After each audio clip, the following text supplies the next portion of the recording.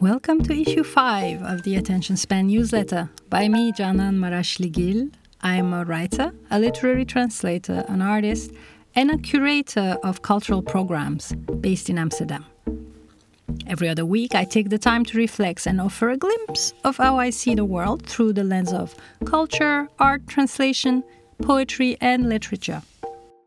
For those of you who prefer the audio experience, I am reading the newsletter to you in this podcast version. And you can also support my work via Patreon for as little as €3 per month. Thank you for your presence and attention. On violence. It is impossible not to think about violence right now. I don't think it ever was. As a multilingual being in this world, I find no respite from any of the world's current events. Even if I try to ignore certain news, at some point they appear in my online feeds or conversations in one language or another. And I translate these constantly in my mind as a way of understanding why it happens. Language has this effect on me. It creates the illusion that it might change not only the way we see the world, but how we act in it, and how to reimagine it. I write illusion because right now I feel language fails me. Right now, the killing by a police officer of 17-year-old Nael is on my mind. The fact that it is not an isolated act of violence.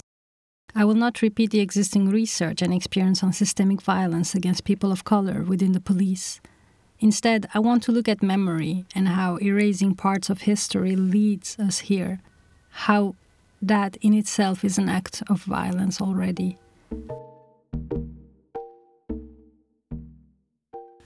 Let me travel back to Algeria, where I went for the first time in 2011 to attend the International Comics Festival of Algiers, FIBDA, where I learned about the Paris massacre of 1961 for the first time through the work of comics artist Abbas Kebir Ben Youssef, titled 17 octobre 1961, 17 bulles, tragédie sur scène, which was exhibited there. I was shocked that such extreme violence occurred at a time so close to my own contemporaneity in a city that felt close to me through language, French, and all the cultural references surrounding it. In French-speaking Belgium, we were closer to France than to our Flemish coast citizens. This closeness didn't go as far as into history books. Not knowing about the mass killing of Parisian Algerians by the French National Police was another layer of violence I was yet unaware of back in school. Erasure of history is violence. It occurred on 17 October 1961 during the Algerian War, the massacre's Wikipedia article says, and continues. Under orders from the head of the Parisian police, Maurice Papon, the National Police attacked the demonstration by 30,000 pro-National Liberation Front Algerians. After 37 years of denial and censorship of the press, in 1998, the government finally acknowledged 40 deaths, while some historians estimate that between 200 and 300 Algerians died. That was due to heavy-handed beating by the police, as well as mass drownings as police officers threw demonstrators into the river Seine. End quote. That I learned about this murderous event 50 years later, not in France, but in Algeria, in a graphic novel created by an Algerian artist, should not surprise me. Institutions keep failing us. The only way to reclaim our stories and our truth is to take the space to tell our history.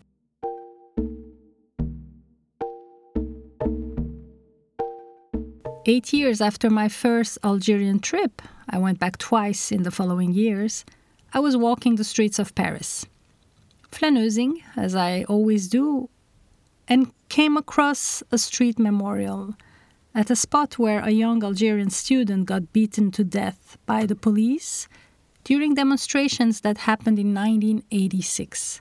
His name was Malik Ousekine. Another murder I did not know about. This time, though, I learned about it in the city where it happened, walking by a commemorative plaque on the sidewalk. It was put there in 2006, 20 years after Usykin got killed. 1 year after the so-called 2005 riots, which were ignited by the deaths of 2 teenagers electrocuted in a power substations while fleeing from the police. The commemorating plaque in memory of Malik Usykin wasn't put there without controversy. First, there's been discussions about naming the perpetrators, the police, then the location of the plaque, which was supposed to be on the wall, but ended up on the sidewalk, because the owners were worried about the logistical aspects and the aesthetics of their building. They were more concerned with reputation than commemoration. Another act of violence. I keep wondering about language. I spent a weekend in Brussels at my mom's house where Turkish television prevails. Most news channels were constantly covering what is currently happening in France, and discussion programs are analyzing the systemic racism of the country, how it all led to killing a 17-year-old, and how a white kid would have never been shot this way. I was reliving the news in my mother tongue, and it continued shaking me only from a different bone. And I'm writing about it in English here in this newsletter. Translating it all in my mind, I still find myself without the discourse. I'm lost, and I'm trying to make sense of this violence through language and feel incapable of it. Language fails me. Yet language is all I have.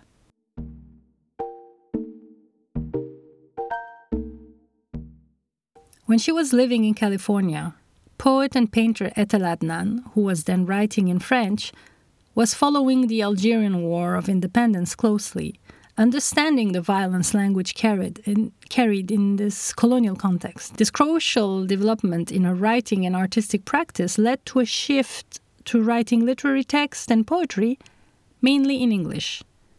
But most importantly, she found freedom in color, as Saratas, the curator of Adnan's exhibition, Color as Language, which took place in 2022 at the Van Gogh Museum, explains in the catalogue. She writes, "A free language, not influenced by colonial powers, but pure and from the heart."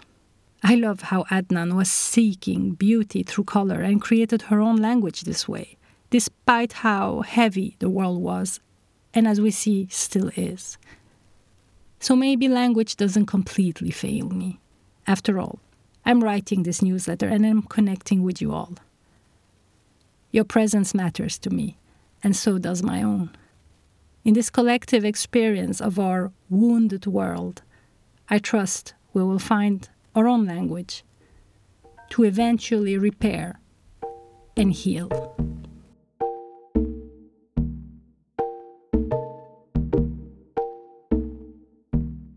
On translation. When I first moved to the Netherlands in December 2007, I remember seeing the photograph of a graffiti making the rounds on social media. Alle Turken terug naar Morocco. All Turks return to Morocco. I've used this in one of my essays on translation, and I specifically chose to translate terug naar as return. I could have said go back or simply back, which would have been closer to the violence of the racist and ignorant statement. There's a Turkish saying, doğduğun yer değil, doyduğun yer evin. And it means home is not where you were born, but where you eat. That is, where you're not hungry, to be precise. And how strange that only one letter differentiates the two words. Doğmak, to be born, and doymak, to not be hungry, to be sated. And my mother would often say, sevdiklerin olduğu yer evin, that home is where your loved ones are, closer to the English saying that home is where the heart is. With this in mind, my choice for using the verb return instead of go back makes sense, as I am here reclaiming the racist statement of this horrible graffiti to turn it from an imperative into a choice. But most importantly, I'm rejecting its violence. And now a few suggestions, what I'm listening, watching, reading. In her Diary of Silence, Ukrainian novelist Victoria Amelina wrote, "Since the start of the war, I have developed a cough. It chokes me as soon as I try to say something long and meaningful." The Diary of Silence was translated from the Ukrainian by Yulia Lyubka and Kate Serkan. Victoria Amelina died on 1st of July from injuries sustained in a Russian missile strike on a crowded restaurant in eastern Ukraine. Amelina had been collecting stories about Russia's war crimes and wrote several testimonies of the war. So I'm sharing her Diary of Silence as a way to honor her memory. You can read it in the online literary magazine Apophenie, which I will link to it in the show notes. Something to watch? I love this interview with writer and essayist Siri Husfeld on the 10th edition of the Rendez-vous Littéraire Rue Cambon, the literary rendezvous at Rue Cambon, which was held at the Metrograph Theatre in New York City.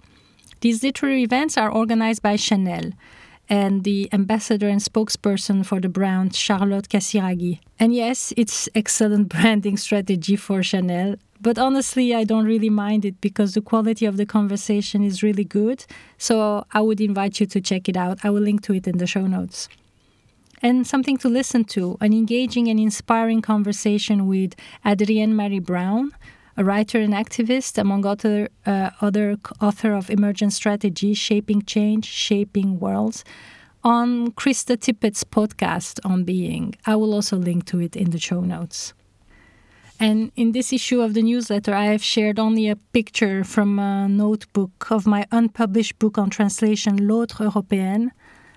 And it's a page with a photograph of me when I was about 14 years old in a park. And the photograph was taken from the back. So you only see me up on the grass.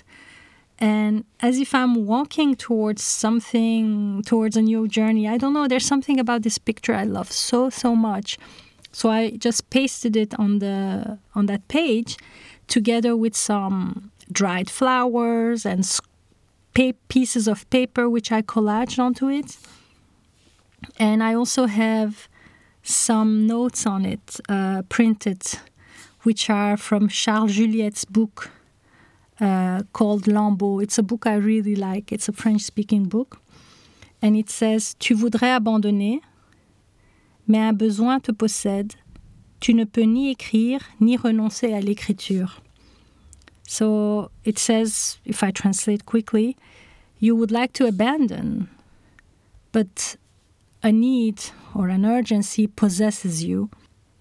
You cannot write or stop writing, renounce writing. So it's like, I guess I created this page that was four years ago, I think.